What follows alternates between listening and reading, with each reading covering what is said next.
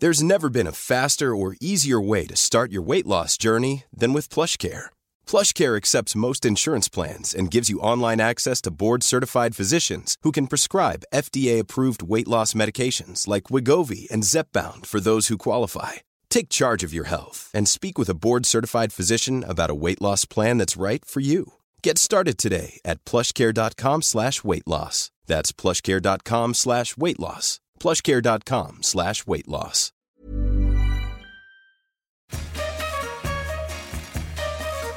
Imagine this. You're stranded on an island forever. But don't freak out because you get to bring one dish with you. Your desert island dish. What is it? Every week your hosts, Paul and Tegan, that's us, Hello, will ask this question. They'll chat with and torment a literal raft of guests on the island who'll dish up stories, gossip and culinary secrets. But they all have one big thing in common. They bloody love food. Welcome to Dish.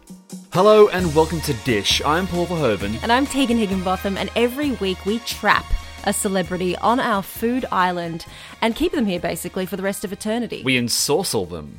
What is ensorcel? Ensorcelment, it's where you basically use magic to keep people here against their will. So sauce is in sorcery as opposed to Sorcery. tomato. Yes. Because I thought you meant we're luring them with food, which we're kind of doing in a way. Well, absolutely. Although we're making people bring a dish, which means we're ensorceling them with their own sauce, which hasn't been sourced yet because they haven't cooked it yet.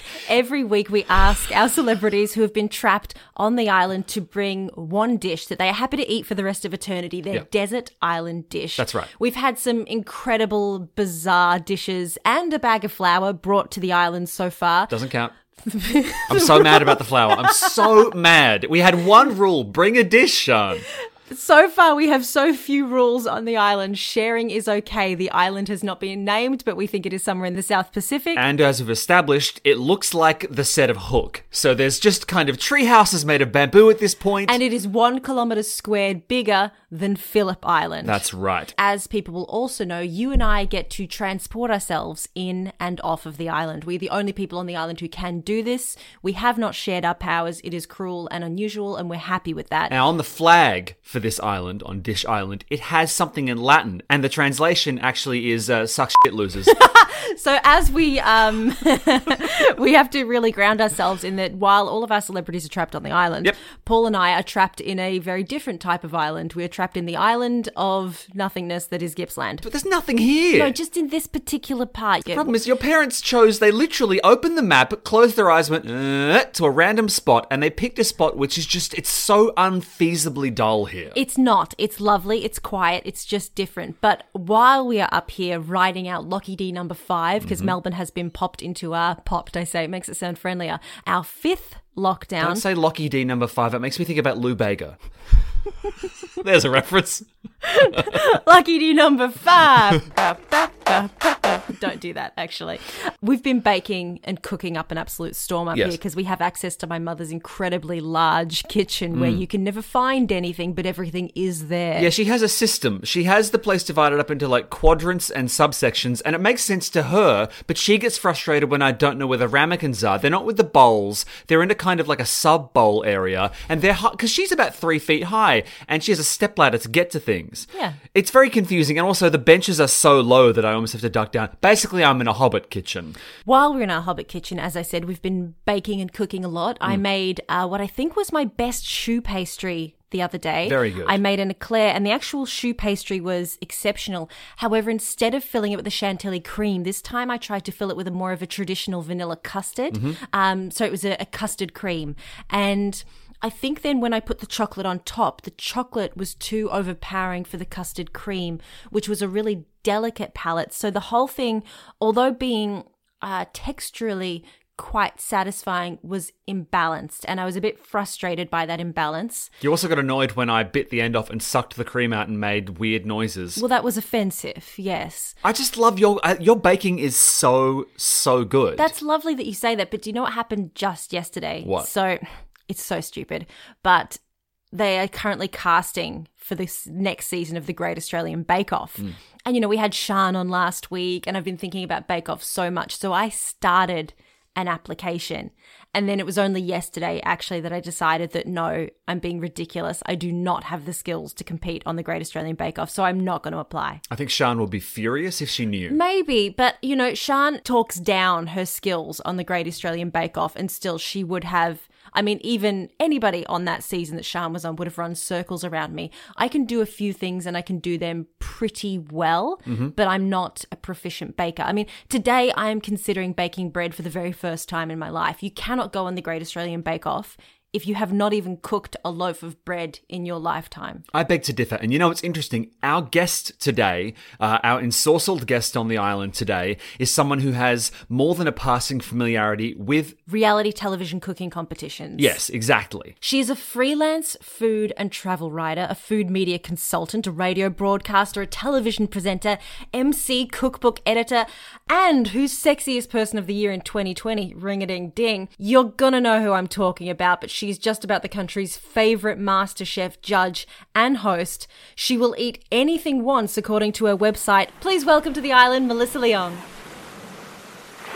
We are currently in my dad's his space workshop, where he likes to put all of his space Lego and toys, and we have used a possum cage to prop up the mic, and we've used all of Mum's old washing racks to try and create some sound buffer. It's a fucking disaster. It's like this is like a zombie film where we are making the last dispatch to the survivors from a hovel. It's terrible. But all of that aside, welcome to our island. This is our special little lockdown place that, you know, from one lockdown from you to the other, you are trapped here forever now. So thank you so much for joining us. Thank you so much for having me. Look, it is a bit apocalyptic, and I think we just make do with what we have. I mean, everyone has their own weird little sort of, you know, home setup at the moment, and I think Em Rusciano was using her wardrobe for a little while before she set up her thing, and like, you know, just because of sound dampening and all the rest of it. So, you know, whatever works. You've got to work with it. Well, one thing that's made it tricky for us out here as well is that my dad, what did he do again? He got confused with getting the internet from his little space garage where we are into the house. Yes, that's right. And he dug a trench. He dug a trench for the wireless to help the wireless go better. And as we said, Dad, the clue's in the name. It's called wireless. You didn't need to do that. Oh, it's in the air, is it? Yes, Kevin, it's in the air. It's magic. But you know what? Just dig it. Sometimes you just need to dig a hole. You just got to dig a hole. He had all these amazing shovels, and he needed an excuse to deploy them. And he did. He dug this enormous Normandy-style trench all the way across his property. I wonder if this is actually, though, something that you can relate to, Melissa, because I know that I've done lots of stalking lately of you, and I know that you struggle to relax and to take holidays like many people. Yeah. How are you finding Lockie D5? Well, look, lockdown always seems to happen just at the end of a filming block. So it's usually at a time where, as an introvert, I kind of, after spending days and days and weeks and months with, say, 100 over people every single day, whom I love, they're my family, but I need that time to just sort of recharge alone. So we just finished filming Celebrity MasterChef not that long ago. And so to be able to sort of do some work at home, you know, in the quiet, it's not such a bad thing for me. And I realize that that's a bit of a privilege for me. But yeah, I'm just trying to sort of take the best out of it at the moment. So I'm not yet bored, but I might start digging holes in the backyard. Sure. I mean, provided you have a backyard, if you have an apartment, that would be very tricky. That would be super awkward for the neighbour downstairs, wouldn't it? Yeah, I mean, I'm also an introvert. I play a lot of video games, so whenever lockdown happens, every time this happens, I secretly go, yes, but it doesn't take long for the novelty to wear off. Like, at what point do you start to go a bit spare? Well, how many days is this so far? We were locked down from Friday and it's Monday. Still going okay because I am also a fantastic procrastinator, and I have a few bits of homework that I need. I have a couple of deadlines due, and it's amazing all of the little things that you find that you need to do before you can actually do the work that you're supposed to do. Do you cook? Are you I mean, you eat for a living. You're a professional, Yes. taster of food. But when Yes. push comes to shove, are you spending much of this time in the kitchen? I do. I rented a house thinking that I would have an office and then have a separate space, obviously, not work in the kitchen essentially. But it always ends up that I will work from the dining table because inevitably I'm cooking something or testing something and I just need to be near the kitchen. So I cook a lot. At the moment, it's sort of just falling back in love with cooking again because, of course, we shoot 62 episodes of the main series of MasterChef a year, and you come home and I'm not cooking. Like I'm most nights of the week, I'll batch cook on a Sunday. I'll turn on the music. I'll slow cook something. I'll have a glass of wine, and I'll just let something slowly tick away that will last a couple of meals. And that's usually my cooking. That's usually all the cooking I do during those blocks of time until I have a little bit more time off, and my brain can kind of open up again and go, okay, all right, let's just do something. Let's do something interesting, or cook something that I've always wanted to cook, or try out a new recipe or something like that. So yeah, there's definitely something going on in the kitchen at all times. I recently, I'm a big fan of using what's in the fridge because, of course, food waste is a huge issue, not only in Australia but across the world. And so I like to look at what I have and try and be creative with it. And the latest thing has been, I had this huge salami, a fennel cacciatore, and it was okay, but not sort of the quality that I would sort of say slice and make a charcuterie board out of or something like that. So I decided to blitz it all up and make a sort of an XO sauce with it. And that was really fun and really exciting, and it actually worked out really well. So I was pretty chuffed. It's interesting though that you say that when you were filming and when you're in the I guess in the filming trenches, that food isn't Stop saying trenches. I must stop saying trenches. That you do fall out of love. Dig up! That you fall out of love with cooking, or not out of love, but you can't be bothered a little bit. Well, sometimes we're at work for 14, 15 hours a day. So when you get home, not only am I sort of done with talking about food for the day, but I'm also full. So I don't need to cook. Often dinner is not really a thing because I've had 22 pastas that day or something. And it's just, I don't have that inhuman appetite that Jock has. Jock can eat all day at work and on the breaks and go home and cook a full meal for his family and do it all over again. Yeah. So that's just not quite normal though. So no. He's uniquely cut out for this job. I have to say congratulations on the second series of MasterChef. Your second series, I should say, not the second series. It's been going since before Jesus was born. I'm grateful. But no, it's a retcon. It's a retcon. So the other seasons never happened, right? It was delightful. I found myself crying more than I had expected this season, but lovely happy tears. How did you find this second season compared to the first? I know that during the first you all came in and it was so exciting because you were the new judges, the new hosts, and then you absolutely smashed it out of the park with these incredible ratings. Did the second time, was it fun, more enjoyable for you because you understood the format, or was there more pressure? How did it feel coming up again? Well, look, that's right. The first series was insane. I mean, I remember when they were talking about what episode 1 would be and having a blackened room and a single spotlight and Gordon Ramsay introducing you to the world. I mean, that's insane.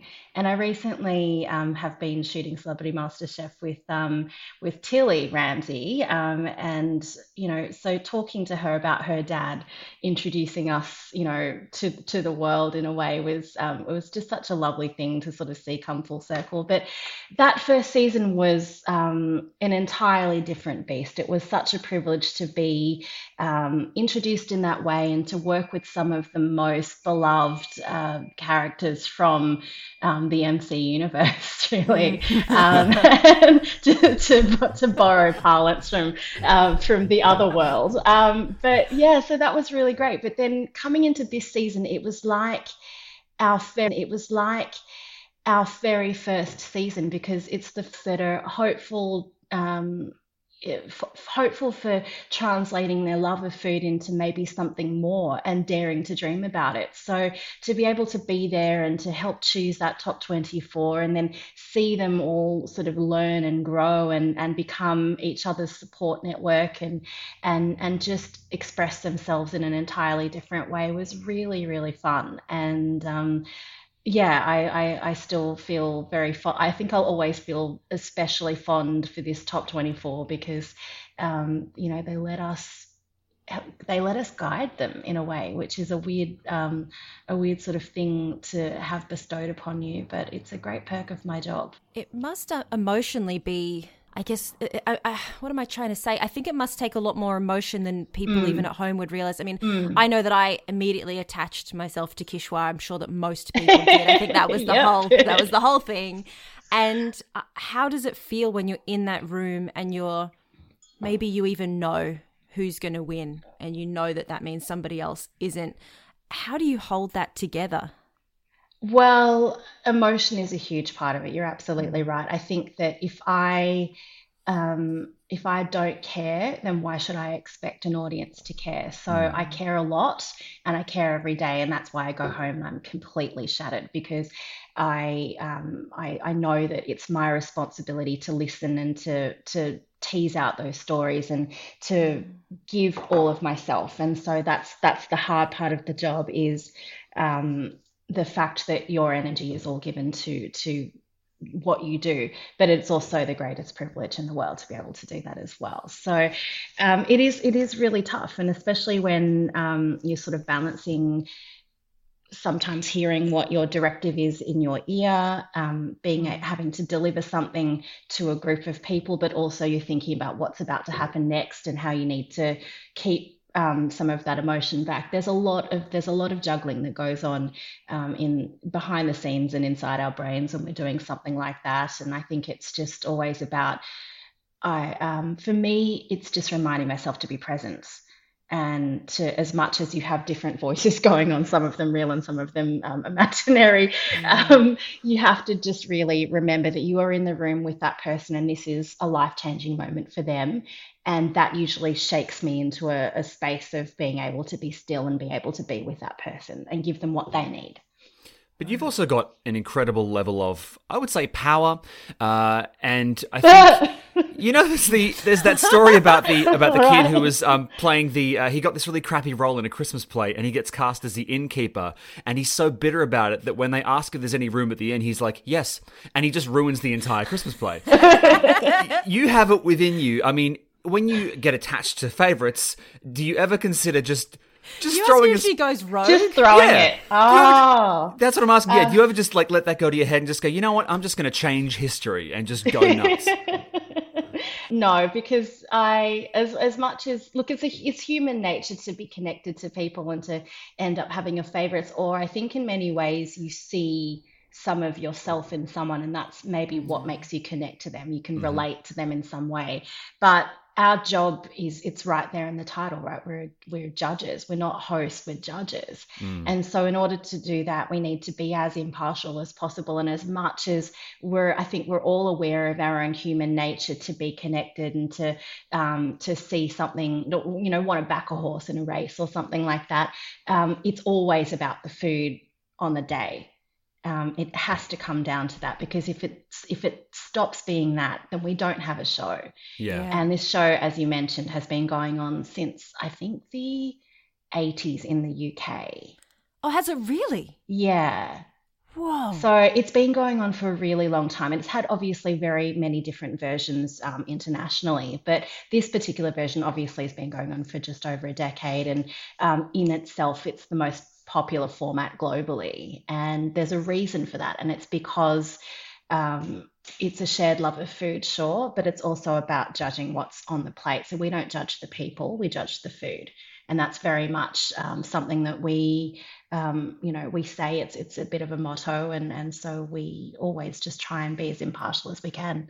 as human as we are. It does also fall into that category, which I'm really happy exists, especially in 2021, of like food adjacent feel goodery, because Tegan and I, we are like lifelong devotees of the Great British Bake Off, because it is a show about people collaborating and helping each other, and it's about the food. I mean, how important is it to you guys that MasterChef kind of scratches that itch for an Australian audience? Absolutely. Well, it is always all about the food when it comes to MasterChef, and I think that that's the beautiful thing, because no matter what's going on in the world, and no matter where you come from or what your perspective on life is, you can connect over food. It's a thing that sustains us. It's the thing that carries our stories from generation to generation. So to be able to be part of something that celebrates humanity in the most sort of fun, engaging, but also egalitarian way is very, very cool. It sort of manages to circumnavigate, some the trickier parts of being human, I think, and reminds us that we are all still connected in some way through this necessity and this love of food. I know that last year, and I'm sure many people, when everything was kind of stripped back during lockdown, food became more important to me than it ever had been before. I know that that's reflected in a lot of other people.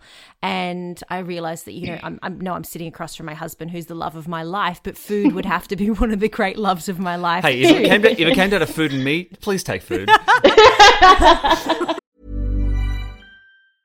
There's never been a faster or easier way to start your weight loss journey than with PlushCare. PlushCare accepts most insurance plans and gives you online access to board-certified physicians who can prescribe FDA-approved weight loss medications like Wegovy and Zepbound for those who qualify.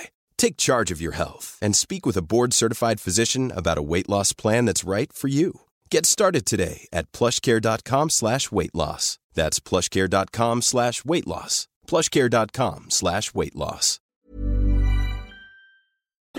One thing I did notice I kept feeling when I was watching this series of MasterChef was I kept feeling overwhelmed at how little I knew. I mean, I thought I knew a lot about food. I've done food every single day, but sometimes more than once. For some may say for your entire life. Yeah. Also. I am a fan. Well, Malcolm Gladwell said 10,000 hours to become an expert at something. Yeah. But there is, for example, the word umami. I don't know if I have been missing something, but I feel like in the past 2 months, You've hear now the word umami, and I didn't until a couple of weeks ago even know what it was. I thought it had something to do with edamame and maybe that it was a bean. Same. Well, it originates from Japan, so you're not too far off. That's good, in terms of the origin of the word. I can just cut to the chase, Tegan. Tegan has written down here on a piece of paper, what the is umami? So, I mean, if you want to answer that very indelicate question for us. Well, I mean, umami is, it's identified as sort of the ultimate expression of savory flavor. So there are certain foods in the world that naturally have that. And so we're talking things like tomatoes, Vegemite, mushrooms.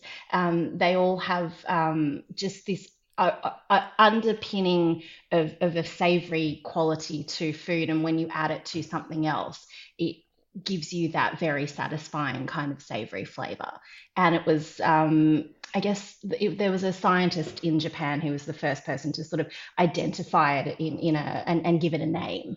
And it's something that we really look for in food, especially obviously in savory food, because it's just something that humans are attracted to. And so when you eat it, you don't necessarily go, yes, that's umami, but you taste it, you know that it's delicious because it's really, it doesn't have to be meaty, but it has that meaty sort of quality about it. Interesting. Are we talking about it more in the past, I don't know, year? Is it actually a word that's buzzing at the moment and people are referring to it more, or have I missed many things? It's a word that sort of floats around in the food space a lot because of how sort of important it is to the generation of flavor and the building of sort of a flavor characteristic. So essentially, you know how we joke about MSG being in food, and food is more delicious because there's MSG in it sometimes. Well, glutamate, that's exactly what it is, right? It's the natural occurrence of glutamate in food. So monosodium glutamate is MSG. So glutamate is like the naturally occurring sort of savory quality that makes food tastier. So when we talk about it in a food context, especially when we're tasting a dish, if it has umami, it has that extra kind of turbo boost of savory deliciousness that makes the dish better. And so that's why you hear chefs using that term. And then obviously then it's just that trickle down effect of people going, oh, umami. Yeah. Is what you're saying that umami is like love in that you can't define it, but you know it when it exists? But you know it's there, exactly. This is super delicious. I can't tell you why, but it's so good. Yeah, that's exactly it. The other we'll tend to find it is in fermented things. So why is miso is not only salty, but it's savory. So if that's probably a really good sort of way to illustrate it is when you have a bowl of miso soup, it's not just about it being salty, but it sort of has this very savory quality about it. I guess this is actually, even though we have taken you down a path that I don't think either of us were expecting, it really does kind of get back to what I was trying to very inarticulately sum up before, which is when I was watching MasterChef, I was blown away by how little I know when it comes to food and how much there is still to learn.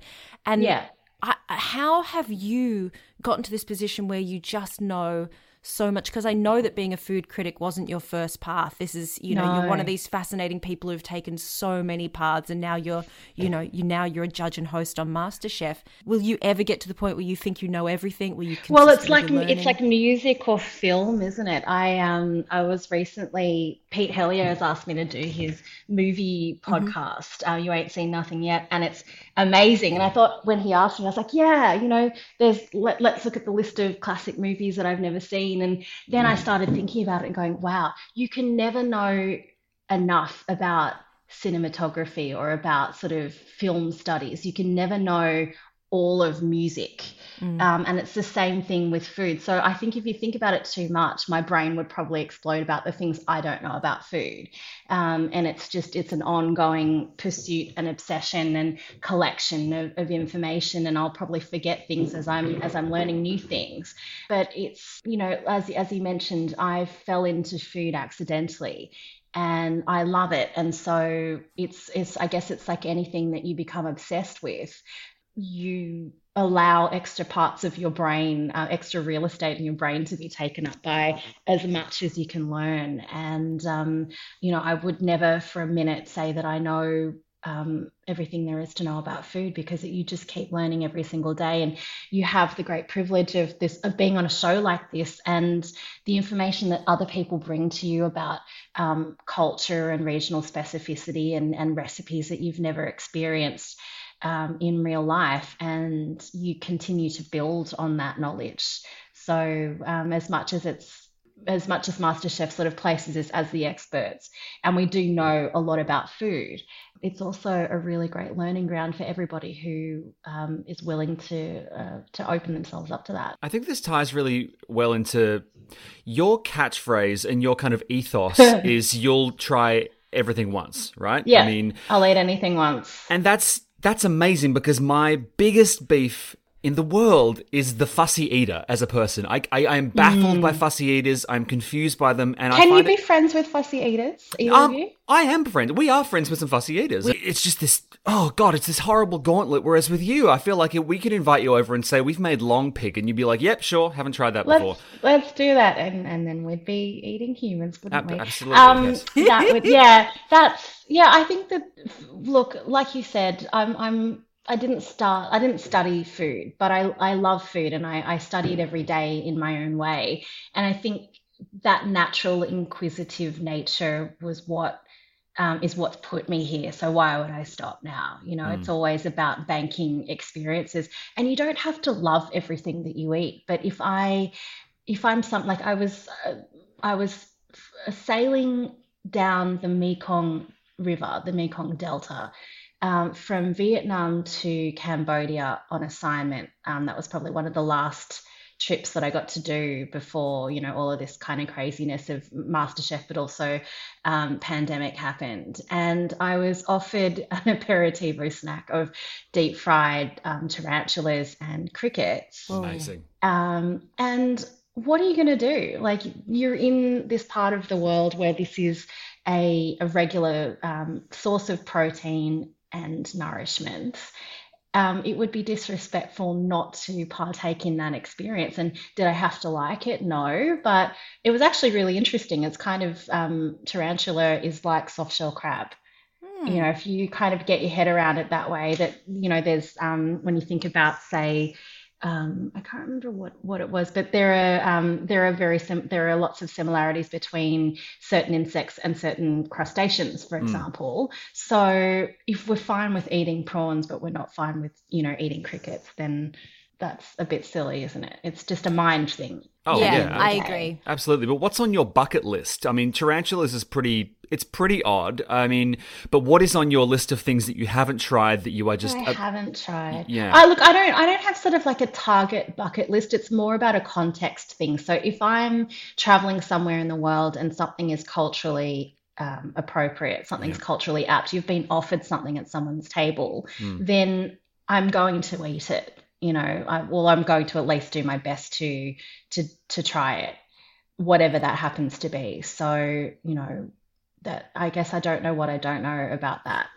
There are obviously taboo things, like if we think about going to Japan and eating whale, I wouldn't seek it out, because obviously that's that sort of defies the ethics of environment and all of the rest of it. But if you're sitting at someone's table and they've offered you something like whale, for example, then it's disrespectful not to partake at that point. That is so interesting, because I wasn't even thinking about the moral danger. I was thinking about physical danger like pufferfish and tetrodotoxin, but you've raised this interesting thing. I mean, would you ever go to some like sketchy backstreet place and knock 3 times on a door and go down to a basement and eat pufferfish, the fish that like coin flip could kill you? Is it 1 in 37 or something like that you can be poisoned? Yeah, it can kill you. There's some very low. It's entirely likely that you'll either be very sick or you could possibly die from it. Would I try it? If I had the opportunity to have it prepared by someone who knew what they were doing, for sure. Speaking of the morality of food, Paul, you brought up something in the last episode of this season's MasterChef that you bumped up against and I thought was hilarious. Yeah, go on. Go on. Edible gold. It's not like... Because, I mean, I did have this image of someone, like, crawling through a mine going, man, this is going to come out someone's backside one day, which is an interesting journey for gold. But, I mean, did that... Am I crazy for thinking that's a little odd? I mean, does it taste like anything? Well, gold leaf and silver leaf is sort of quite often used in pretty fancy desserts and things like that as an embellishment. Would I say that's the most amount of gold I've eaten in a dish? Probably, because that's like quite a few sheets. I think especially on quicheoise, I think she had like 50,000 sheets of it just sort of all pressed in there. And it doesn't taste like anything really. It's just, it sort of melts away and becomes nothing. So yeah, I mean, poor miners out there doing their thing. It ends up being very, very fine, wafer thin layers of gold that end up on a fancy dessert. But yeah, it doesn't really taste like anything. It just looks really fancy. And I think on that particular occasion, Peter Gilmore was an absolute genius. And so to be able to experience, a dish created by him and then interpreted, as best as they can by the contestants was very, very cool. As you've said, your career has taken so many different interesting directions. Since lockdown started and the MasterChef experience has hit your life, I'm sure so much has changed.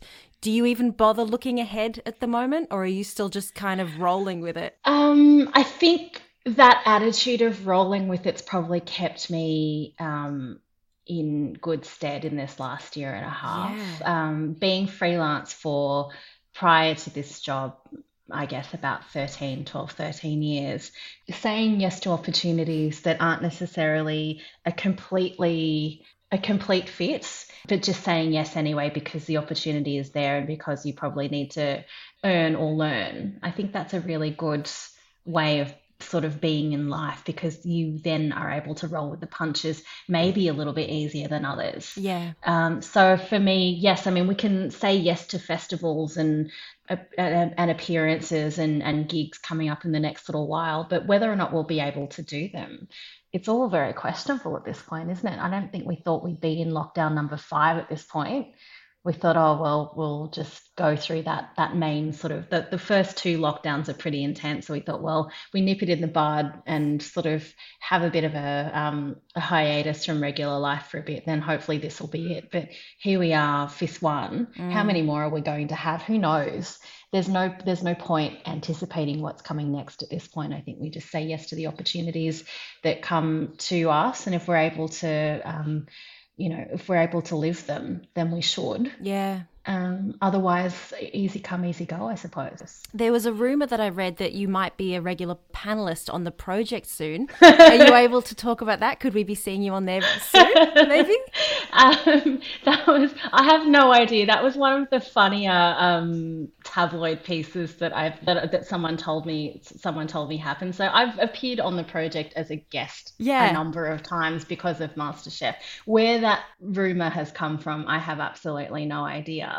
But it was probably, actually, there it is in the name, No Idea, that particular publication. So no idea. And I think there was some rumor about there must be beef between me and Carrie because of that. And I'm just like, Carrie's a journalist, first of all. So anchoring a show like that makes complete sense. She's, one of the prominent voices of modern journalism, especially on 10, but in Australia in general. And why does anybody need to generate beef between successful women anywhere? I know. I thought that was just a really interesting thing, as I never thought my name would be pitted against someone else's name in the pursuit of completely baseless tabloid journalism. But there you have it, is that very Australian thing of when you hit a certain level of awareness in pop culture, you must have an issue with someone else, and you must have an ego that drives you, which is ridiculous. I'm just happy to be here eating the snacks. So, I'm good with where I am for right now. I love my job, and of course I love working, with the network that I work with, because they've said yes to someone who looks like me, which hasn't happened a lot. And is slowly happening more and more. But, inclusivity is a pretty great thing, and it's a pretty great thing to be part of a network that is driven by it. Yeah, I've, of course, not experienced the level of exposure and fame that you have in this country. I know that when I did a show a few years back with ABC, and it was all the panellists on this sports show were women, one of the very few interviews I gave, they took this one sentence out and made it sound as if there was beef between myself and one of the other females on the show. It's like, come on, really? It was so... Because there can only be one sports commentator that's female. Like, there can only be one type of everybody, obviously. I mean, and sure, that sentence of mine was, I hate women, but I don't know why they took it out of context. But I am the Highlander of sports journalism, and there can only be one, and it's me. Rumours are weird. I mean, I heard a rumour that every new iteration of MasterChef, like Doctor Who, all 3 hosts physically regenerate into 3 different people. Yeah, that's it's great. Awesome. Look, I think it's about time. I know, I'm Melissa. sorry. No, just we're just having the best time. But Melissa, I think it's about time to ask you what you've brought with you and what your desert island dish is. Okay, my desert island dish. And look, if you Google my response to a question like this, it'll be the same every single time. And it's my mother's Hainanese chicken rice. It just has to be. It's the first thing that I learned from her repertoire when I left home, when I moved out of home, and I really missed her cooking. And that was the one dish that really stood out to me as something that I needed to learn how to make, because it's home. It's home culturally. It's home, in terms of just my relationship with my mum and my family. And it is also a deliciously complete meal. I mean, chicken and rice in any culture is substantial. It's soul food, and it's simple. as well. You know, it really relies on, you know, three basic ingredients to flavor everything. And the fact that it's layered so many times and reinforced in that way is what makes it so powerful. Both in flavor and both in significance. So, is this a secret recipe? Are you able to talk us through it even in a little detail? Oh, look, it's absolutely. It's not a secret recipe at all. It's very, very simple. So you start off with a whole chicken, and my mum always likes to scrub the skin of the chicken in and also inside the cavity with salt really well. But the effect of scrubbing the skin, it's like a face scrub, right?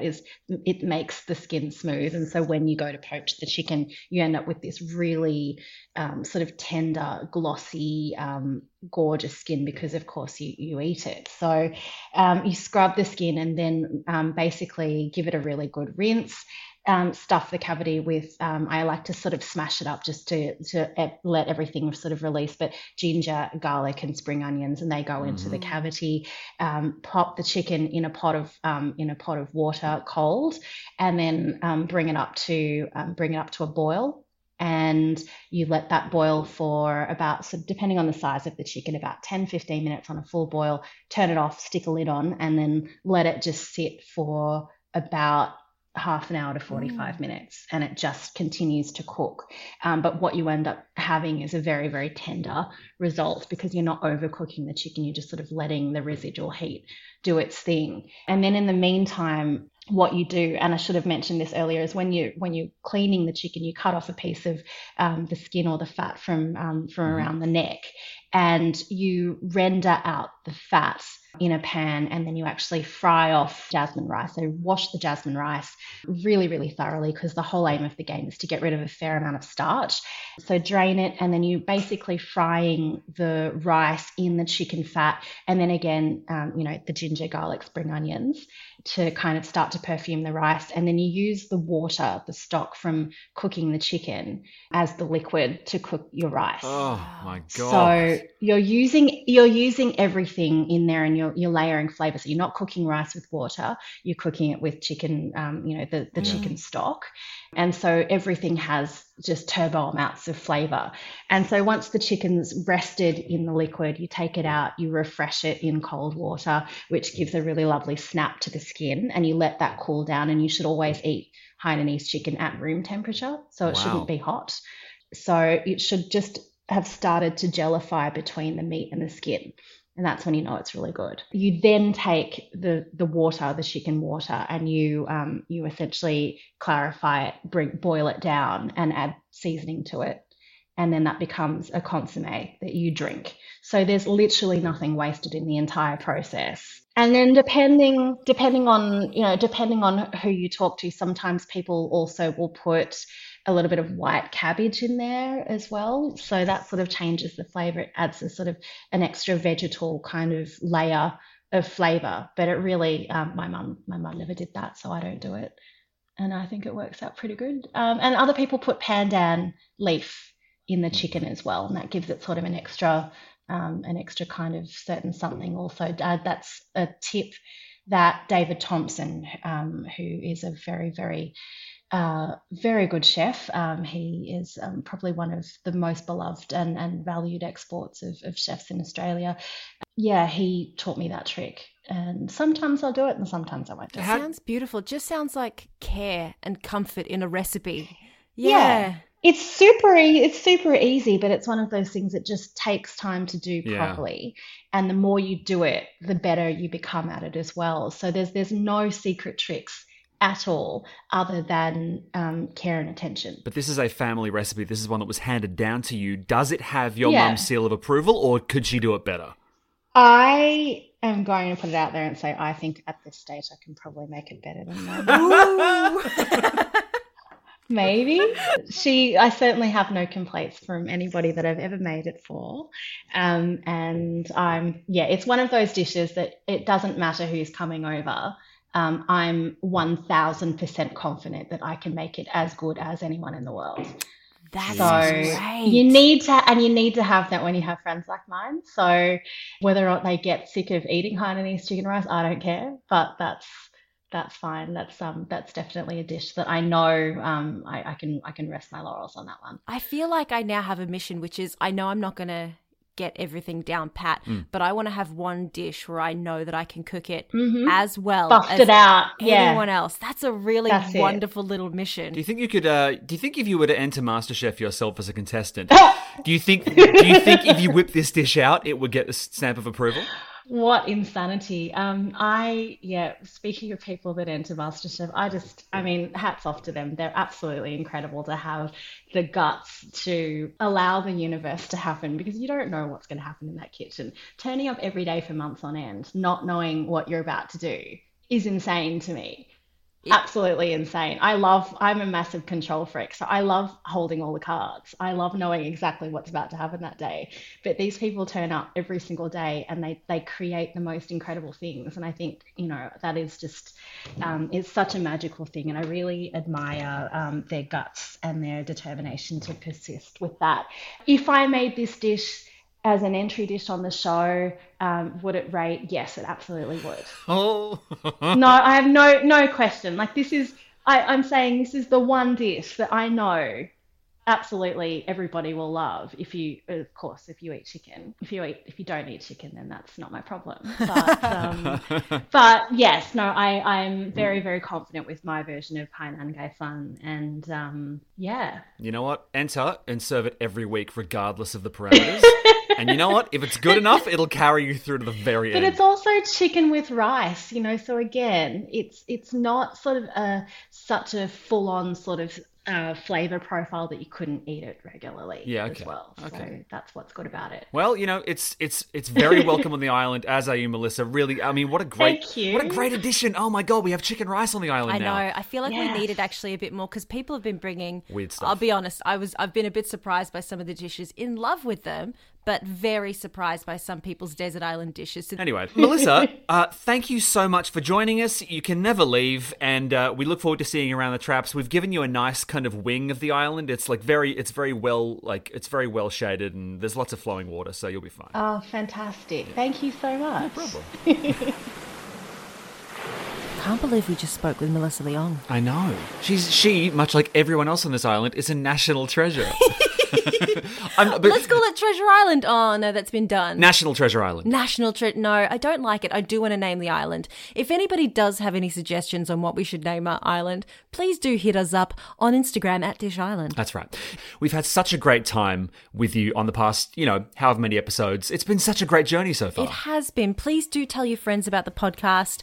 I know that we are recording from atop a possum cage, but, we really would love it if lots of people could listen to the show. So share it around, and we look forward to talking food with you next week. Don't forget to follow us on Instagram at Dish Island. Dish is part of the Acast Creator Network. Mom deserves the best, and there's no better place to shop for Mother's Day than Whole Foods Market. They're your destination for unbeatable savings, from premium gifts to show-stopping flowers and irresistible desserts. Start by saving 33% with Prime on all body care and candles. Then get a 15-stem bunch of tulips for just $9.99 each with Prime. Round out Mom's menu with festive rosé, irresistible berry chantilly cake, and more special treats. Come celebrate Mother's Day at Whole Foods Market.